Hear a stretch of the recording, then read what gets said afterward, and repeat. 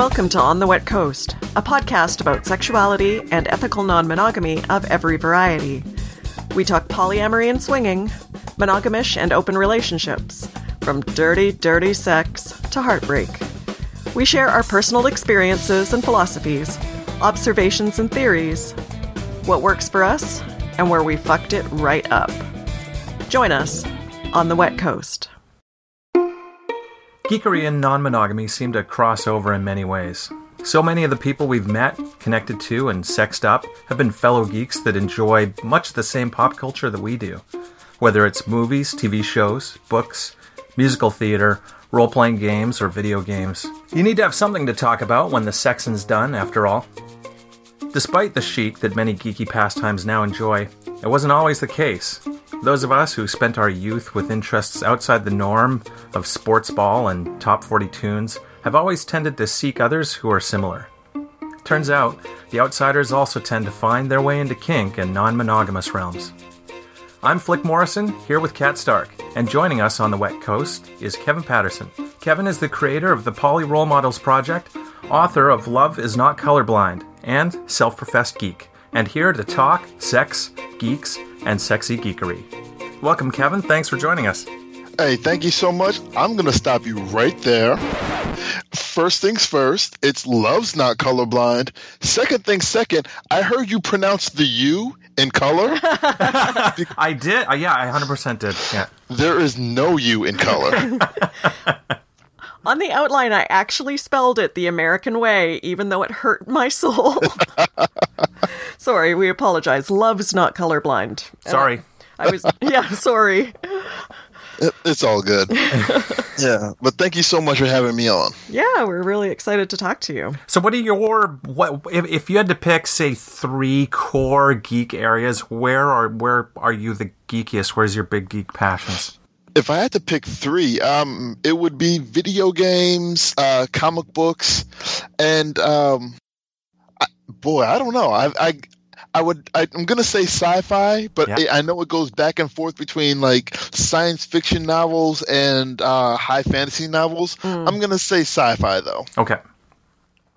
Yeah, I mean, favorite's a tough question for someone who's, a geek and probably has interest in just about everything in one way or another. Yeah, I lean into a lot, especially like X-Men comics. I grew up on X-Men comics. I love them like they're my own family. I'm always disappointed with how the movies go because in my head they should be as good as the Avengers movies, but they just aren't. Yeah. One of my first, probably the first comic book I ever bought. Actually, I stole it. I stole it out of a friend's grandmother's basement.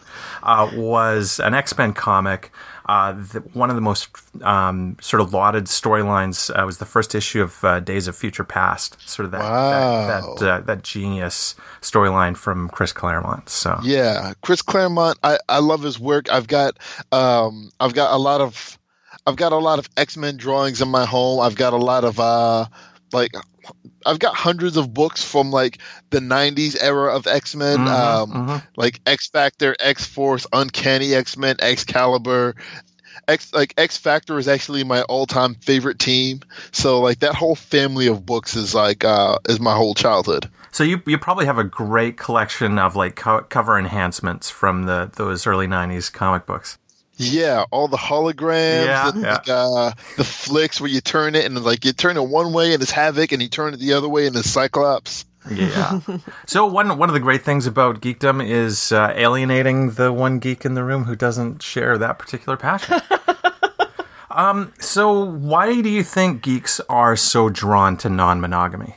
I think a lot of it is a lot of us sort of feel like these misunderstood loners trying to find a way in a world that's in a world that tries to force a standard on you, and that's just a guess, of course. But I mean, I stumbled into non-monogamy. I wouldn't have found it on my own. But when I landed there were a lot of other geeks along with me. Right. And like I'm a huge sports fan as well, but I know where I can talk sports, and it's not really in my non-monogamy communities like that. Yeah, definitely. You see a lot of us just glaze right over when we start hearing stuff. But yeah, I definitely agree with you that, my theory has always just been like people who are kind of outside the norm seek other things that tend to be outside the norm. Like, and a lot of the time we do just kind of fall into it. As opposed to like, hey, let's go do some other alt things.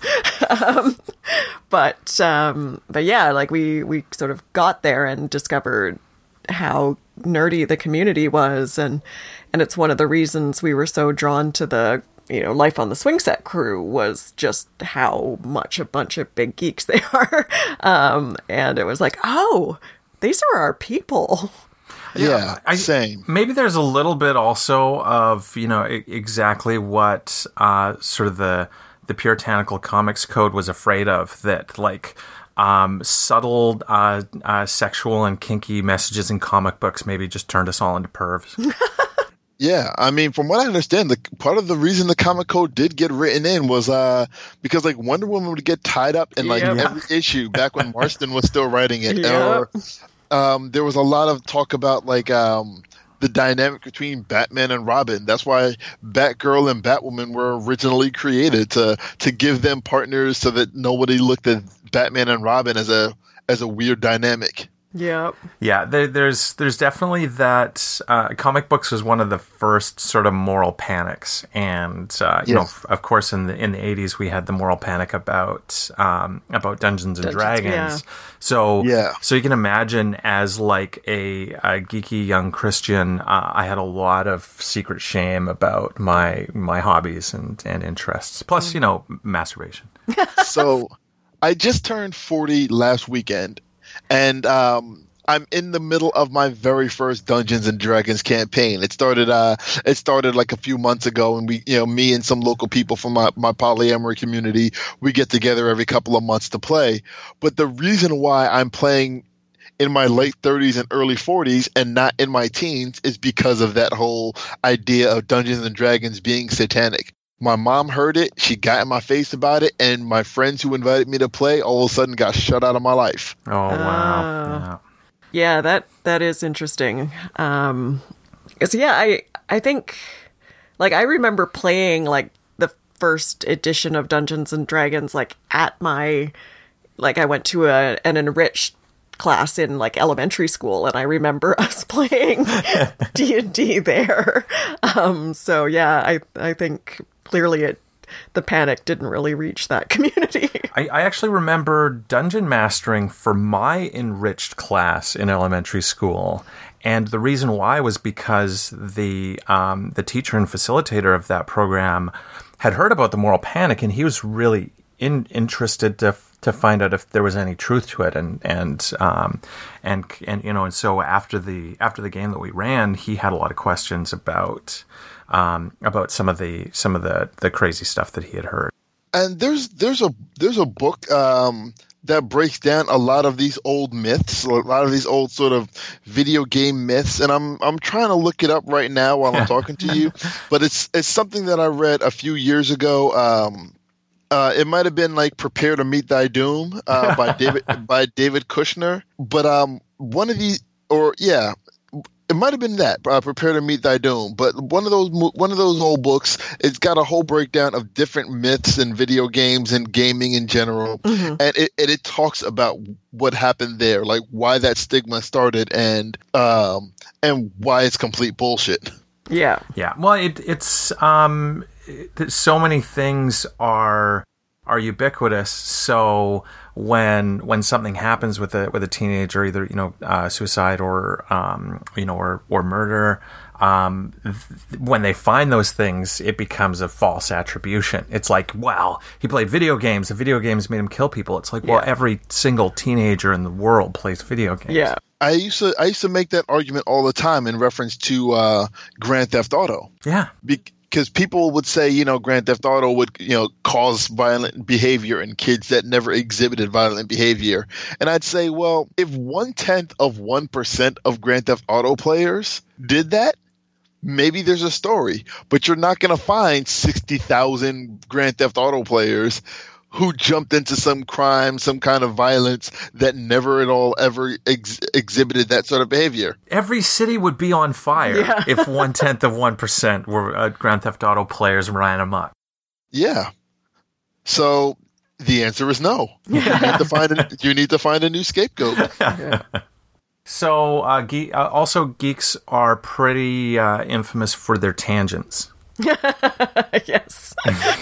Yeah, I didn't realize how many geeky references I put into Love's Not Colorblind until I got called on it by Ken Melvoin Berg on a podcast. Oh yeah, yeah, like from the American Sex Podcast. Yeah, from American Sex Podcast, and I believe the folks on the Multi-Amory podcast might have said something about it too, and I didn't realize what I had wedged into it, but apparently there's a lot of geeky shit in there. Whereas it just seemed really normal. Like, I don't think I clued in, because that has just been my non-monogamous experience, that is the kind of stuff we talk about. Yep, polygeekery is a word for a reason. Yeah. So why don't we talk about the benefits of being a non-monogamous geek? I feel like, at least for me, one of the benefits of being a non-monogamous geek, like the beginning of every relationship that I'm in is me and the person I'm with saying about 1,000 times, "Really? You didn't see that? Wow. Let me show it to you." And so that means I get to show somebody Black Mirror for the 100th time. That means somebody gets to tip me off to their favorite horror movies, and next thing you know, we're just geeking out about each other. Yeah, it's a great icebreaker and a way to kind of, find some common passion and excitement. I actually remember a first date where it was, it was taking a while to kind of warm up, but then we started talking about Harry Potter, and then the date was just on fire. And, that's a good place to go. Oh, yeah. I got in trouble on Twitter about Harry Potter. I made some snarky comment about Slytherins. I remember this. And I didn't mean it seriously. Like, please don't hurt me, Slytherins. I made some crack about why Slytherins would be poor lovers, and Twitter exploded on me. Well, as a Slytherin, I do take it personally. Yeah, I mean, for all I know, you might have been one of those comments. No, I tend to not jump in on that kind of thing. That was pretty great. I really enjoyed the comments and backlash and all of the compelling defenses of Slytherins that appeared on Twitter. Yeah, real offense was taken there. So, it does give you a good, meeting point kind of thing to also, get upset at other people and judge them for not being on your team. Yeah, there's quite a bit of that. Yeah, that's true. I mean, mutual animosities can be a great thing to bond over. I remember some friends of ours who met and bonded over their mutual hatred of cheese, which. Wow. Which is just, right? Cheese. They both hate cheese. There are two of them in the world, and they met each other. Yeah. I mean, I don't understand that. Like, no hate. Everybody's got to hate the things or no hate from me to them. Everyone's got to hate the thing that they want to hate. But cheese offers so much and asks for so little. I consider it a character flaw in both of them. I'm fond of them, but no, that's a character flaw. Yeah. I think the Bible says that man can't live on bread alone, and that's why we have cheese. That's why we have cheese. Yeah. It's in the Bible, people. Yep. One of the things that I love about geeks is hearing them talk about their passions, and you don't even necessarily need to share their passion, right? Like I remember at Woodhull, somebody, a sex toy maker, talking about pigments, and it was just really a fascinating and interesting conversation, and talking about why certain colors are so rare, and what he was doing to try to get those colors and stuff. It's really cool stuff. Was that Kenton at Fun Kit Toys? 100%. It sure was. Yeah. All right. So Kenton, who's generally an awesome guy, He was at a sex ed summit that was at Widener University, which I actually live walking distance from. So I was able to go over and hang out with him while he was selling Fun Kit toys. And I said Fun Kit toys this 3 times that I've said the name because he Beetlejuice. Yeah. He makes such like really awesome silicone toys. He really does. They're yeah. fantastic. I mean, not just silicone toys, but yeah. But he also, he has a passion for words, like really obscure, like forgotten language sort of words. Mm-hmm. And I got a chance to just hang out with him and listen to him talk about these words. And that was that same thing you just said, listening to geeks talk about their passions. For you, it was pigment. For me, it was words. Yeah. And it was the same guy just rattling on about these things. And you could tell how into it he was. Yeah. And for me, like seeing him on Twitter with like musical theater references and puns and that sort of thing, it's just like, wow, this is just wonderful to watch. Yeah, absolutely, and that's just one guy. There's also lots of geeks that you're going to run into. Like every time I run into Cooper from Life on the Swing Set, we just start randomly talking about geek shit. Uh-huh. Like there's so many different things we could talk about. There are so many like sexy things or book things or podcasts and activists and other things that we could talk about, but it always just becomes us talking about geek shit, usually because I'm wearing some video game or Marvel Comics shirt or something like that, and that's where the conversation goes. Yeah, sometimes that sort of passionate conversation can be a bit of a barrier. I remember like at some sex parties, it taking too long to get started because the conversation was just too animated. It's like, we needed to have an alarm clock or something. Okay, time to fuck. Yeah, at Woodhull Sexual Freedom Summit, there was a point where there was a bunch of people hanging out in my room. I don't know if they were trying to make it a sexy environment, but we were watching that Tom Hanks movie, The Terminal, and if it was going to be sexy, it did not. Yeah. Yeah, I'm often the person in those situations that just starts taking my clothes off. Yeah. Because it's like, all right. It's good to have someone who something's going to happen here. Someone who's like, okay. Well, I mean, basically 90 minutes of everything is enough for you. So all right, we've been talking for 90 minutes. I'm done with this. We've been playing this game for 90 minutes. Let's wrap it up. That's kind of your although it is extended to 3 hours for sex stuff. Yes. Yeah, it's always, like you said, it's always good to have somebody who's that icebreaker. I've got a partner who is that person where it's like, well, this talk was good, but my clothes are now off. Who's fucking? Yeah. I remember one of the other things that I think is a big part of sex geekery is that kind of passion for learning and reading and just like accumulating information. And so I think that has helped create this community of learning around sex and pleasure and consent culture and communication. Yeah, that was definitely how I found it. Where, I mean, I stumbled into my non-monogamy, but when I got there, I was like, well, this is new. This is weird. I don't think this is something sustainable. I'm going to read all the books and give it a real go. If I'm going to make mistakes, I don't want them to be like rookie mistakes. And granted, I ended up making tons of mistakes. I still make mistakes. They're big, grand, fantastic mistakes, but luckily they're not the things that you're going to read about in like opening up or Ethical Slut. Yeah, that's generally the mistakes that we've made. And again, like that's why in the opener we talk about, where we fucked things right up, because, we have definitely done that and done that like on a big scale. But yeah, like we did so much research. Well, particularly me did so much research in the beginning, just reading all the things before we started doing all that much, because it was just like, no, I need to know how this works. And just I can't believe you just impugned my reading. I did plenty of reading. I read all the things when I gave them to you. Yes. But yeah, that's that constant, desire for more information and getting like finding podcasts and listening to them and just, websites and reading about people and how they do it. And it just is it's really compelling and just, keeps that desire to just learn new shit happening all the time. Yeah, absolutely, absolutely.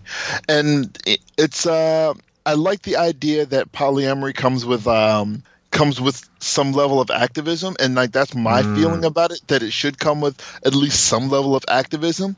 And part of that ends up being just learning about the people that you're with, especially when the people that you're with aren't like you. Yeah.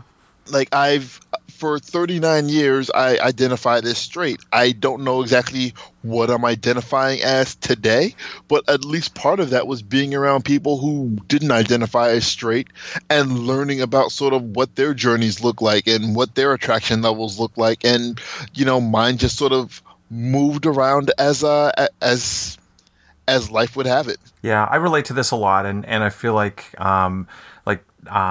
being exposed to the learning, to the Twitter community, and just all the people. I still identify as straight, but I feel like I just kind of round off to that, and I have a lot less attachment to what that means, and to what it means to be a masculine person. Yeah, there's often a certain kind of baseline knowledge that you can take for granted with sex geeks, in terms of like consent culture and even anatomy. I remember being at a vanilla party and saying "nice clitoris" at the 3D printed clitoris that the hostess had, and one of the other guests said, how do you know that? And it's like, well, that's a clit. It's, it kind of looks like a little aquatic dinosaur with its funny little cute little head. And I was kind of speechless for a moment. And I almost said, how do you not know that? But, of course, most people have not seen the 3D printed clitorises. Yeah. They haven't, there's just so much that most people don't know about sex and bodies. From what I gather, and it's just from hanging out with vulva having partners, most guys in general don't know what the clitoris looks like, whether it's 3D printed, like the full model, the actual anatomy of it, like if drawn a map with some arrows and like red circles, the clitoris apparently is very hard to find. The way that sexuality is simply not taught, like there's a hell of a lot of people who have vulvas and clitorises that don't actually know where it is or how it works or what the shape is as well. Because it's just like, the sex education is just so poor that, the majority of people, regardless of their gender, just have no freaking clue how it all works. Yeah, you hear so many horror stories about how sex negativity and homophobia have impeded basic hygiene for people. Yeah. Yeah, I've heard that. Yeah. Guys afraid to wash their own asses because for fear of gayness. Yeah. Don't touch your butthole. Yeah. How sad and fragile are we as men that we are afraid to wash our own asses? Hell, I remember a catchphrase when I was a kid when you're going to take a piss was if you shake it more than twice, you're playing with it, and the implication is that. Don't play with it. And I actually remember there was an implication of homosexuality around masturbation and stuff. It's because you're playing with a cock. So that's hilarious. Yeah. I remember there was a commercial. I can't remember what product it was for, but it was like two men. They were working on cars or something, and they accidentally fall into one another in a kiss, and they immediately like, oh no. Like, we have to do something manly to sort of counteract this accidental falling into each other physical contact. So they start like slapping each other and like pulling each other's chest hair off of one another. Like they have to man it up. Yeah. For fear that now you're gay. Now you have to go pick out like doily patterns and things. I don't remember that commercial or what it was for. No, I don't. Yeah. I'm not familiar at all. But it's a lot like that scene from Planes, Trains, and Automobiles, right? Where those aren't pillows. Those aren't pillows, yeah. Wow, I forgot about that. I've only seen that movie once, and it was forever ago. Well, I worked in a video store, so I've seen most movies that are worth watching at least 3 times. That is the best job. Oh, it was so great. It was a dream job. Yeah. too bad it's paid minimum wage. But. And too bad it doesn't. That job doesn't exist anymore in that same way. There's still a video store in Vancouver. Wow, a single one. Yeah. Be kind. Rewind. Yeah. One of the big benefits to I think to being a geek is like just embracing awkwardness, and and not being afraid of of being dorky, and I think that really that can lend itself to the authenticity that is really effective in non-monogamy. I find myself like remembering, and sorry if this is a tangent because geeks, but I feel like if I was going to be uncomfortable with who I am, that was more of a thing in the past when the geek things that I was into was less in vogue. Right. Like, and I've said this before, but like the comic books that I got teased about reading are all movies that are the highest selling movies of all time. Yeah, for sure. Yeah. Like everyone that gave me shit for playing video games, they all want to play Call of Duty with me now. They message me on Facebook and ask me what games to buy, for not just for their kids but for themselves. Yeah. So I'm no longer in a place where I'm uncomfortable with that aspect of myself. And walking into polyamorous spaces, I can just say, well, I've already done that whole being awkward about who I am thing. I can just not do that right now. I can walk that off. And obviously a lot of it ends up being just like me forcing myself to be more social than I'd like to be, or more confident than I feel. But at the same time, like it's an imposter syndrome thing. If I'm feeling imposter syndrome, I have to remember that everybody else is. We're all imposters, just trying to make our way. Yeah. And I've definitely found personally that, like initiating sex can be awkward, and, like even the sex itself can be awkward. And when I was, learning to wield a strap-on, it's like figuring out those positions and what works, like I had never done that and had never had to think about the mechanics of thrust angles and how to get in there in the right position. And, it was definitely not this smooth, rolling around just perfect, like, okay, I'll get you here and then we'll do this. And, the size differential, like my body strength, and often I'm the same size as the person that I'm theoretically chucking around. And, I just had to embrace that, like, this is an awkward thing that we're figuring out. And by being comfortable with that, it just made it so much easier. And I ended up giving someone like a lesson. Like she came over and, I got her to fuck me. Pretty great way to give lessons. But, by helping her embrace that same awkwardness, like this doesn't have to be smooth and flowing, by being like, wait, can you just like scoot over here and get let's jam a pillow under your butt, or, and just like being really authentic in that moment of like, it's weird and silly and kind of uncomfortable and we're figuring it out, just helped me get enough practice that I'm now like a lot better at it, but still sometimes pretty awkward. Yeah, especially when like we don't know where the person that we're talking to sort of is, whether it's like there might be somebody where I say, hey, like, would you be interested in like hooking up? Would you be interested in like getting sexy sometime? And maybe they're sexy every day, but that day that you ask them. Yeah. Or maybe they'd be interested in some other context, or maybe you just fumble over your words and the mood is lost. Next thing you know, like this is something that it was awkward to go for it, and it's more awkward that you did as opposed to less. Yeah. Although, I mean, for me, like, that tends to win me over. Like, a sort of awkward pass is much more something that I would be interested in than someone who's, like, super smooth and kind of playery and, like, that for me is like, because it speaks to a lot of, like, inauthentic behavior. And so, like, for me, like, awkward is actually, like, totally my jam. Somebody a couple of years ago, they just straight up said to me, like, we were having a conversation, and they were just like, hey, like, I think you're cute. Would it be okay if I flirted with you?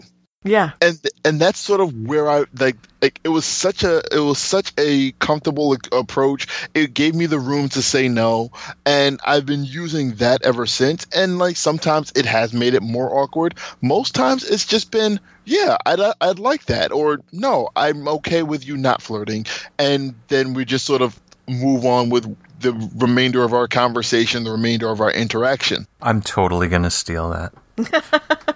Yeah, go for it. It's not mine, so I can't claim it.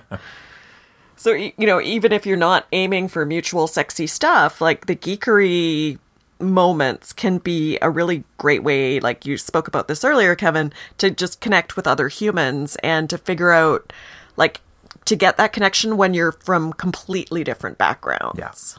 Yeah, and I've actually been using sports in that way for a long time, where I used to go. There was a time where my wife and I had a trip to Vegas, and I said, watch what I do here.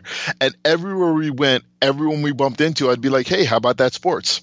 And, you know, I'd say, like, you know, how about the soccer game that's going right now? What's up with the Giants? What's up with the, you know, did you see that thing that Kobe did last night? And everywhere we went, everyone we interacted with, I was able to spark up a completely random conversation. Now, compare that to a couple of years ago, I was at a conference in Chicago. I was at CatalystCon in Chicago, and the Golden State Warriors were playing this world-beating brand of basketball. They'd go on to break the record for the most wins in the regular season, and I'm enthralled watching this game.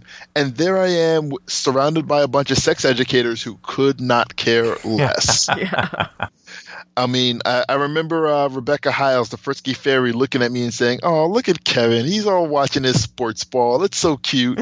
And I remember feeling so out of place because I couldn't have a sports conversation there. Meanwhile, if I had started up a geek conversation, everyone would have jumped in because that was the landscape. Yeah.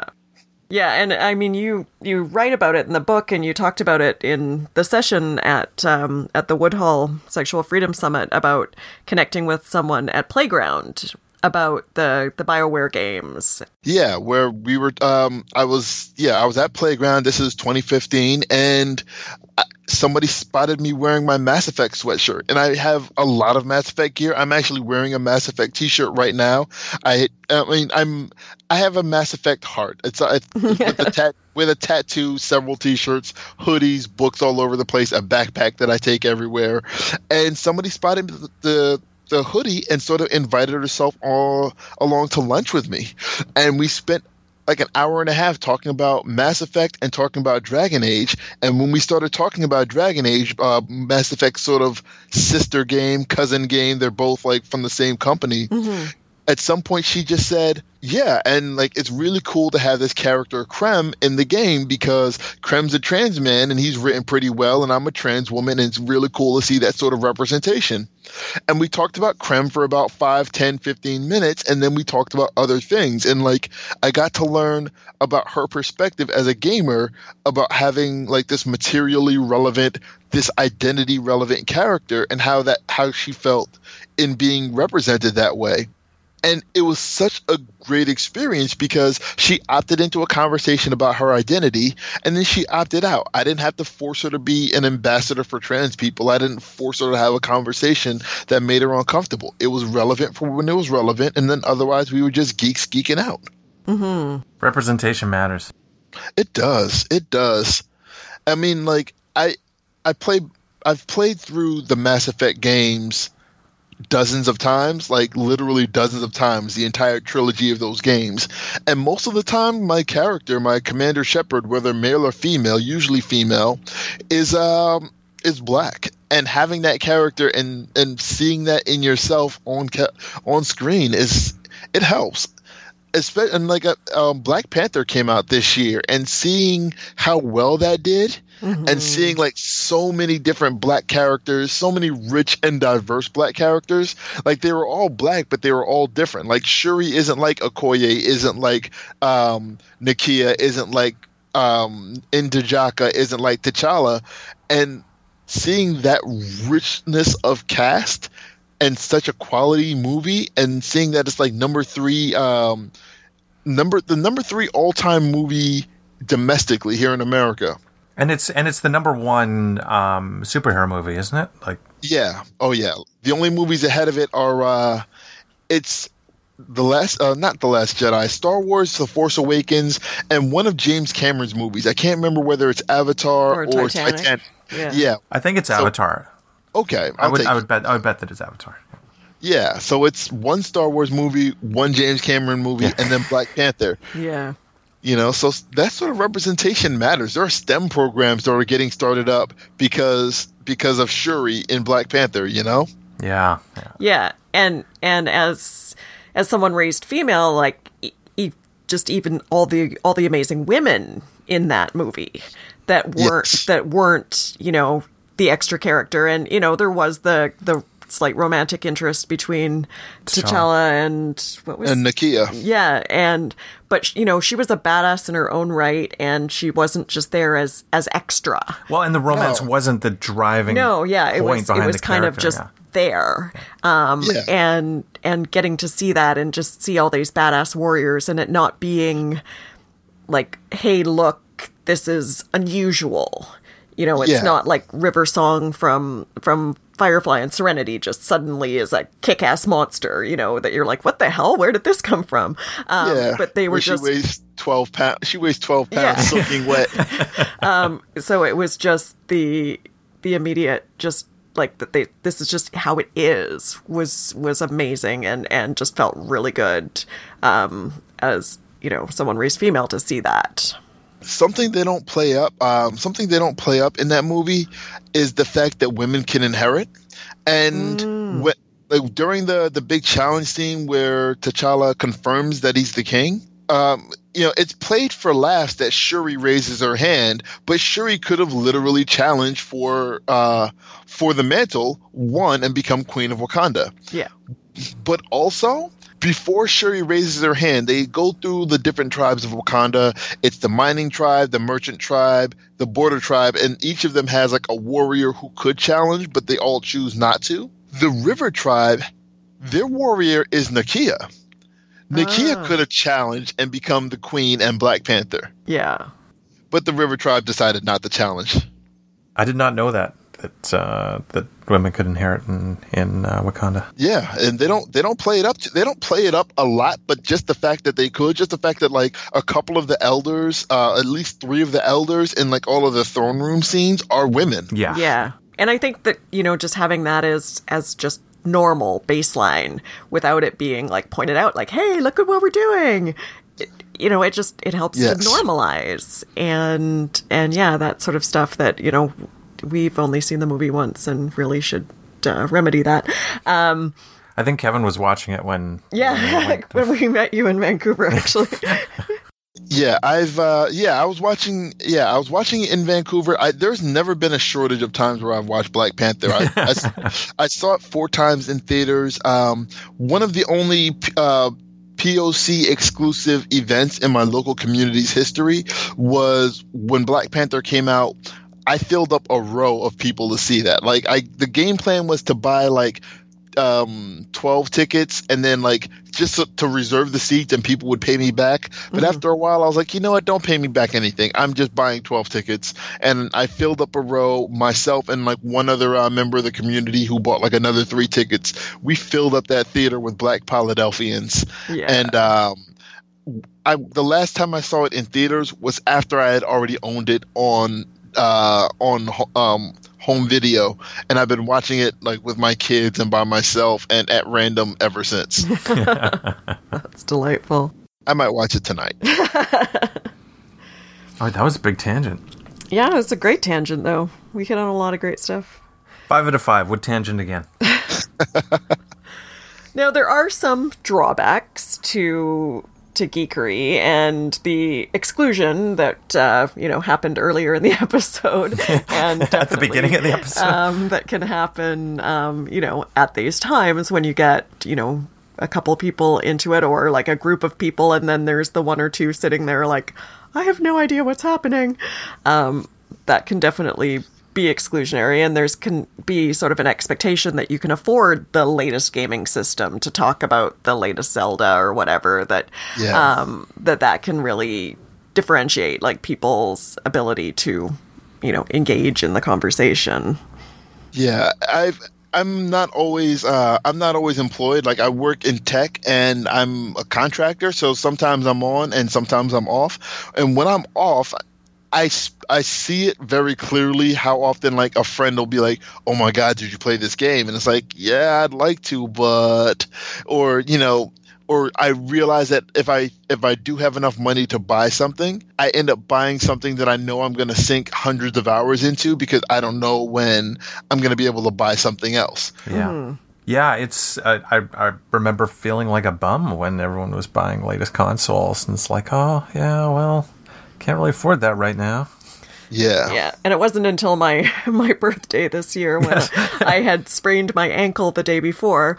So our plans were shot. And so we were supposed to go to the beach and have this like wonderful like picnic and mimosas kind of day at the beach. And so, now I couldn't fucking walk. So we ended up going out and buying a PS4 and the new Dragon Age Inquisition, and like, Yes. And it was like, okay, this is a really expensive birthday all of a sudden, but like, I wanted something fun. I feel like when I buy a game, and America, the games are $60, $60 brand new. I always want to get like $5 an hour. So if I'm spending $60, I want to get 12 hours of game out of my game. Yeah. And then a game like Dragon Age Inquisition comes out, and I spend 120 hours playing through it the first time. Yeah. And now I feel like if the guys from BioWare came and knocked on my door, I'd just have to hand them my wallet. Yeah. Well, it's much like, the really great sex toys that's like you're, working out your price per orgasm, and those really great games, your price per orgasm. Yeah. What is your price per orgasm? Like, I need to know this information now. Well, I mean, it depends on the toy. Like, you sometimes buy a toy and you spend, they're often like $80 or more, and it's like, wow, this didn't really do anything. So this was an $80 not an orgasm. Yeah. Or there's the, Enjoy 11 that, was like more than $200, but the number of orgasms we've gotten out of that, it's maybe a, I don't know, $5 an orgasm kind of thing. Well, we're probably bringing that price down all the time. Right? Yeah. That's a toy that just lasts forever. Plus, it's a great surprise for like size queens, like who've never used it. And you can also beat up people who try to rob you. Exactly. Yeah. If someone came into the house, like, it would definitely be an effective deterrent. Yeah, I like to dual wield, to have the 11 in one hand and the pure wand in the other. And I'm actually afraid of the 11. I've only used it a couple of times. I mean, fun was had by all, but I was the same way, Kat, that you were talking about, like, not understanding when you've got the strap on, sort of some of the logistics because it's not actually like attached to your body. Yeah. I felt that way about the 11. Like, this is something with the potential to hurt my partner. And because I don't have sort of the fine mechanics of, say, like a penis attached to my body or my hands or something, I was always self-conscious about possibly hurting somebody. So the one time that I used it, it was great and everyone had a great time, but I've never tried to use one again.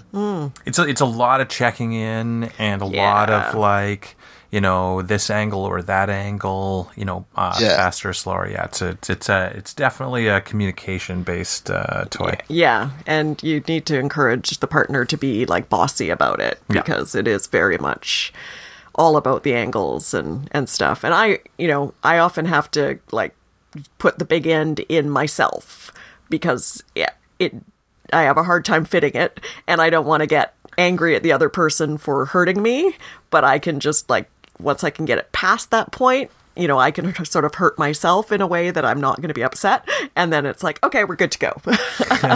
Yeah, fair.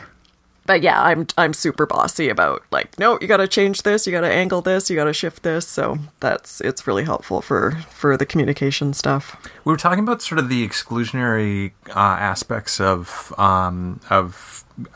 geekery, and one of the things that that I notice a lot is one partner is a geek and the other partner is not, and so that can often make it hard to bond in a group setting when it's mostly geeks, and you know the one person feels very kind of othered in that situation. Mm-hmm. Yeah, and sometimes you gotta. I mean, that also, while not Enjoy 11, that also requires a lot of check-in. Yeah. Just, you know, making sure that your partner doesn't feel left out or neglected. Like, I've got a partner who has never seen or read any of the Harry Potters, and there are so many times where, like, I'm getting ready to use a reference, and then it's like, I gotta put that back in my pocket. But, you know, that's something that, you know, she and I can laugh and joke about. If it's a whole room full of us talking about Harry Potter, then I've got to, you know, make sure that I find ways to loop her in so that, like, we don't leave her behind in the conversation. Yeah. And sometimes it can be fun to just watch people geek out. I have often, like, when we've been, you know, at Desire, in the hot tub, or like when we've, you know, been hanging out. You were talking about Cooper earlier, like watching Flick and Cooper geek out about stuff. Like I can just sit there and I just kind of have this dorky smile on my face. And like, I just feel really happy to see that exchange. And, you know, even if I have no freaking clue what is going on, it's just fun to watch people that I'm fond of be passionate about stuff. I feel that way about watching my wife. I really love watching my wife. When she geeks out about like geek stuff, but also when she's talking about like race and like just sort of like identity politics, like I just take a back seat and watch her go, and like, she holds court. And like, it's not a sexual fantasy, but a fantasy of mine is to watch my wife do my race and polyamory workshop for me. I would love that. I mean, I would love to just sit back and watch, maybe, you know, maybe chime in, ask questions, tell stories, but like, let it be her show and her show alone. Is it sort of like a geeky compersion? Yeah. Yeah, absolutely. One of the other kind of alienating qualities of geekdom is the sort of violence and horror for some people keeps them from sort of participating, and then it can often be triggering to even be in the middle of a discussion of that kind of thing, or to see someone dressed as a clown or something. Like there's the graphic violence is often a barrier to people's participation. Yeah, that's a huge thing with Game of Thrones, because I'm a Game of Thrones fan, where I got into it like third season of the show, without spoiling anything, something very major happens. I wasn't watching the show, but my Facebook feed exploded. Yeah. And so I asked, like, wait a minute, but this is a book series. How come everyone's so surprised at whatever happened on the show last night? And everyone said, well, we didn't read the book. So I started reading the books and going back and forth. Book 1, season 1, book 2, season 2. And I caught up, and like, there are times where I've got partners who just will not talk to me about it. Like, I want to watch the show, but if I want to watch it and I'm with that partner, well, I guess I'm watching it tomorrow, or I guess I'm watching it on my phone, like on one side of the bed while they're reading a book, on the other side of the bed. I guess I've got my headphones in, because I've got to respect their triggers. I got to respect, the things that make them upset. I want to sort of consciously initiate a tangent here, because it's related to a pet peeve of mine. So many geeks and fans, especially related to superhero movies, will get They'll talk about something as being predictable, or a prime example is Infinity War. There are events in Infinity War that people dislike because they know, they say, well, it'll just have to be undone, and it's like, well, okay, so you know that it's going to be undone, but you're also watching Game of Thrones, which you've read. You know everything that's going to happen. You watch The Princess Bride 20 times, and you know every line of dialogue. So the journey is still important, even if you know that certain things are going to be undone. Taking umbrage at the plot for unfolding the way it did, I kind of take beef with that. Yeah, I understand that, and I try not to be a purist in that way of getting upset when something is a little too obvious. The only time I feel some sort of way about that is if it pulls me out of the story. Yeah. And there's that M. Night Shyamalan movie, The Village. Yeah. And, for whatever 25 people watched that movie, I remember there was a point where I figured out the plot twist. Yeah. And it was maybe 45 minutes into the movie. Somebody said something innocuous that didn't sound innocuous to me. And when I rewatched the movie, it wasn't it wasn't what they said. It's how I heard what they said. And all of a sudden, boom, the plot twist, was unveiled to me. And so it pulled me out of the movie. It made me enjoy the movie a lot less. But that's on me. That's my own interpretation of somebody else, making an innocent statement. So I'm not going to take away somebody else's enjoyment for that, and I'm not going to tell people it wasn't, a quality movie. If it wasn't a quality movie, it was for other reasons, not because I figured it out. Yeah. Well, I mean, if they play fair, sometimes you figure it out. That's just the upshot of being of having seen hundreds of movies in your life. Yeah, absolutely. No idea is original, right? Yeah. All art is remix. Yes. Well, and that sort of purist approach can be a lot of gatekeeping that can happen in these things, and can really push people out, and have someone feel oh, well, I don't know enough about this, so I can't join in these conversations, or I'm not going to fit in with this group. And sometimes, that does come from a sort of deliberate place of we were kind of exiled when we were young for these things. So fuck everybody else. We're gonna exile other people for not embracing it, because, this just getting back at it. And I hate that. Yeah, it can be a really shitty thing, and just keep people from just kind of exploring and being oh, well, what is this? Maybe it actually could be an interest, and this could be something we could connect with again if you don't make me feel like human garbage for not being familiar with it.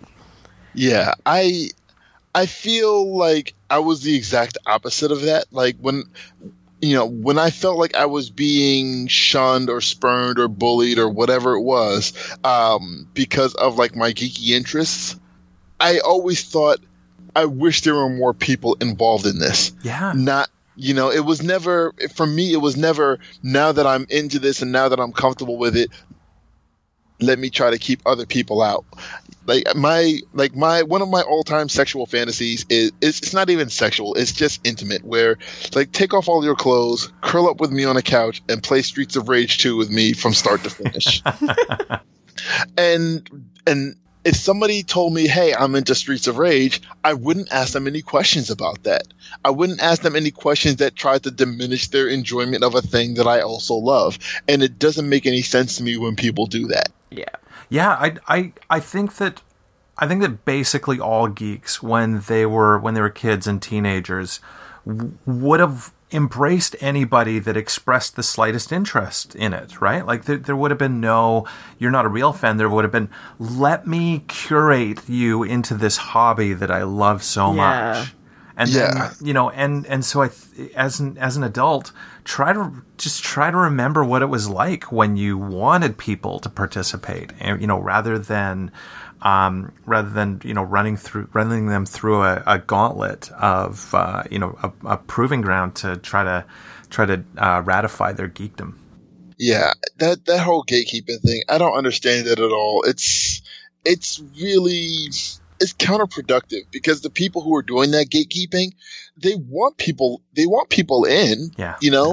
They want the same experiences where, like, I love playing video games with my partners. I love watching geeky movies with my partners. And they want to do that too. Why are you gatekeeping if that's what you want to do? Yeah. Thanks for coming to our TED Talk. So, you've spoken about a couple, fantasies that you have with geeky moments, but do you have any favorite geeky moments within your time in being non-monogamous that you want to maybe mention? There was a time where I think it was during the PlayStation 3 era, where they put out a Scott Pilgrim game. Okay. And it was it was a downloadable game. It was a downloadable game. It wasn't huge or complicated. It was very much modeled after River City Ransom on the NES. But my basement, I have two televisions. I've got a big screen and a small screen, and I use them at both a lot. And so we watched the Scott Pilgrim movie while we were playing the Scott Pilgrim game.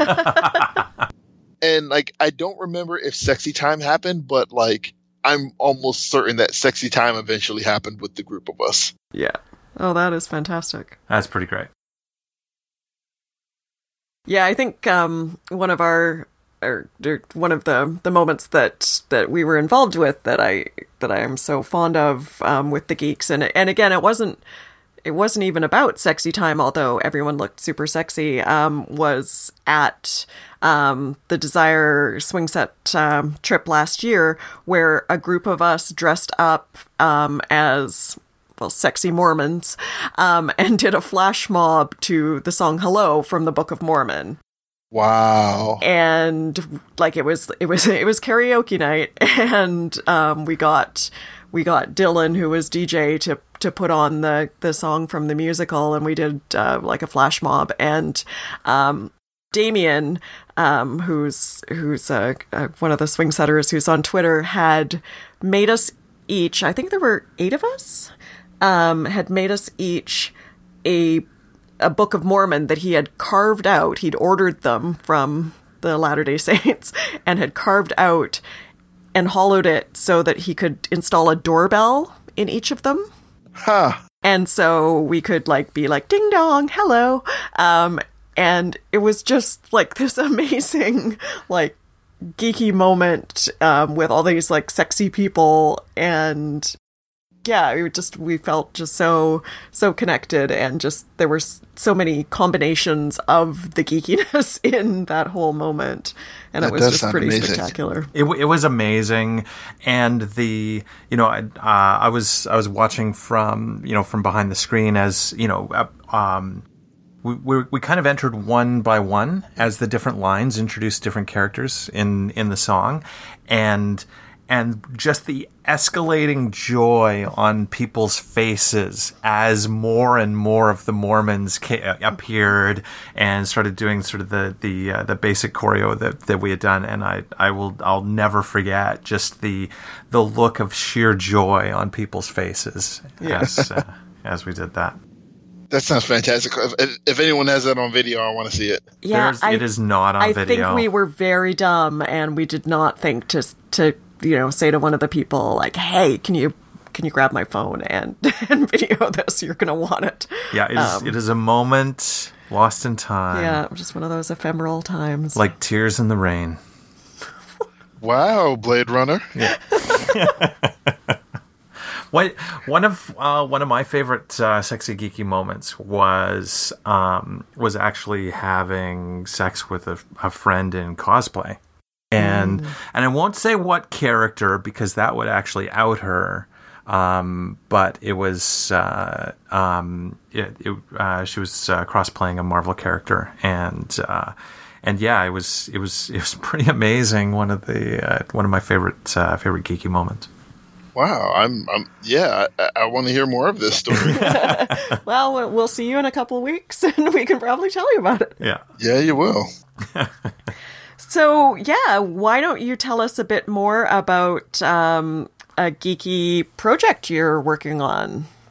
Yeah, myself and Alana Phelan, who goes by the Polyamorous Librarian, we are currently working on a novel called For Hire Operator. And For Hire is these are novels, so all of the words, but it's very comic book based. It's very comic book inspired because Alana and I are both huge comic book geeks. But it's based in a world where superheroes aren't just superheroes. They actually work for a living as superheroes. So they have social media platforms and a level of celebrity, but they also have to go to work and patrol and so on. Okay. But at the same time, on the opposite end of that spectrum is operators.